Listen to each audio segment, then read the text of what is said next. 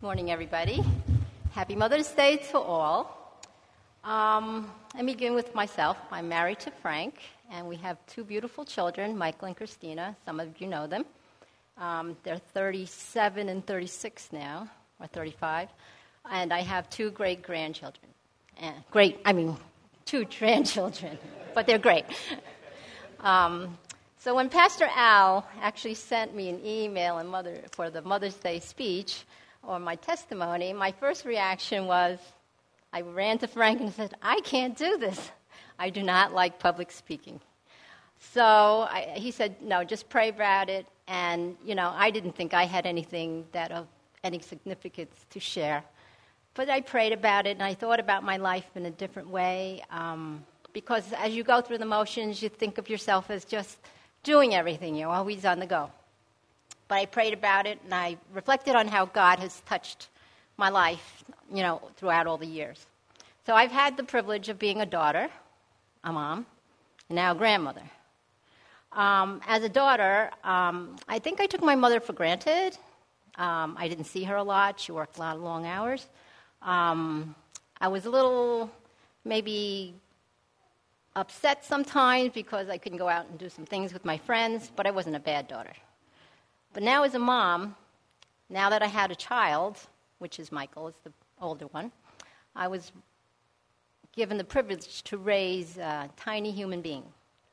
So with all the sleepless nights, waking up in the middle of the night, long hours, unending diapers and feedings, in addition to taking care of a husband, home, cooking, cleaning, chauffeuring, and all the other things, I had to provide all the nurturing needs for a baby: the food, shelter, love, and protection. And Tiffany, everything will be all good. Don't know how I got through, but God had his loving hands back then and guided me through with these two children. They were 22 months apart. In addition, I also babysat two more children, so I had a series of 4 children as I was growing up with them, and they were growing up with them. So I began to appreciate my mother much more, all the sacrifice she made. She worked long hours, 10 hours a day, 6 days a week. She worked in a sweatshop in Chinatown. She sewed. And then I realized that she wanted to protect me and my brother, and she wanted me to succeed and do well. She only had like a 3rd grade education from China, but God gave her the insight of raising children with moral values and ethical standards. And she wanted her children to receive all the good things in life and be with a spiritual God. Somehow she knew it. She was a very wise woman. As we were bringing up the kids, back in 1993, the kids were about 10 and 11, we were able to give them all of those things: the housing, the food, experience some love, and kinds of friends that they were going out with. But we felt something was missing at that time in their lives. So we were so fortunate to have met our brother, Sai, and Christina through a neighbor of mine. And they brought us to the church when it was the little church next door, which is now the parking lot. So it was back then God was already working through our lives, but we were not even aware of it because my parents really weren't Christians. They didn't know about it, I think. So this was the first time we experienced anything through a church. So when we brought them, I thought we were only going to bring the kids for them, for their spiritual upbringing. But through the process, I found that it was also for my spiritual understanding too.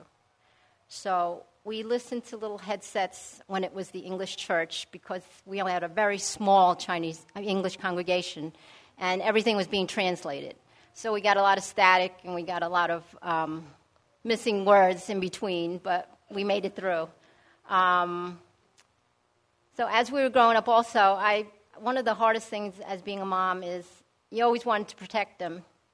And when my daughter went off to college and I had to leave her there, that was devastating to me. I was on the way back home, and I was crying in the back seat.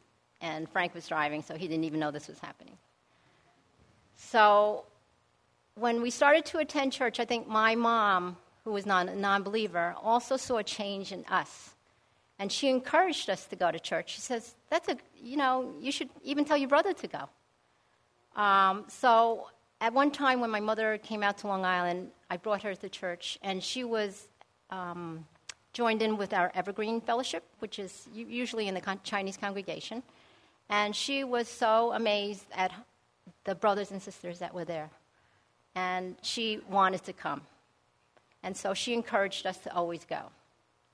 Now, as my roles changed, and now I'm a grandmother of 2 children for my family. One is 2.5, and one is almost 2. So they're 8 months apart. So I felt another layer of responsibility, not only to my husband, but to my even extended family, aside from my son-in-law and my daughter-in-law. So it's really a wonderful joy to enjoy my grandchildren. I guess I get to laugh and experience new things and teach them how to do things. It's a new experience, and I get to see it through their eyes. Holding a spoon, how to eat ice cream, climbing up a slide, putting on a jacket and clothes. So God truly gives one the spirit in you to really experience all these wonderful things. Through my granddaughter, I have also seen some other things that when you're born, you really have a free spirit. My grandson, who's already developing into his own independence, he doesn't want you to hold his hand anymore. He doesn't want you to walk next to him. Along with my granddaughter, she's showing things like God that does not want us to have some ungodly behavior, such as anger. She throws things on the floor. She has this bunny that she loves, and she'll just toss him over across the room. She has greed. She wants the biggest one. She has no patience. She wants it now. She has poor emotional control. She yells, she cries on the floor, she cries, and it may be a little while before she gets herself together. So I need to be thankful for having the privilege to be a grandmother to kind of show her the way a little bit. And moms really sacrifice a lot for their children. So I pray daily for my family, my kids, my son-in-law, my daughter-in-law, the grandkids. I pray they eventually will find a church where they will learn to love and live in the Lord. And I know that right now the challenges are different for everyone these days. We have a lot of internet. There's fear, there's violence, there's drugs, there's temptations through peers and other group mentality, bullying. And there's shows on television that really don't depict the greatest qualities. So whatever stages of life you are in, you have to love through the Holy Spirit and always love your children through good and challenging times as they go through the natural growing process. And you have to be supportive. So God is the key to every stage in your life, even if you don't think He is. So I think it's through God's eternal grace, forgiveness, compassion, healing, wisdom, and love that gets me through.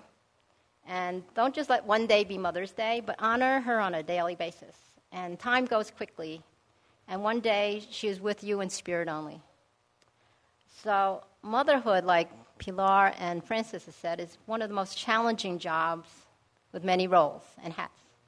You're a wife, a homemaker, a comforter, a protector, a counselor, a teacher, a cook, a gardener, a chauffeur, a physician. When you have those little fevers, injuries, scrapes, cuts, bruises, it's a 24-hour day-a-week job, and it's on call.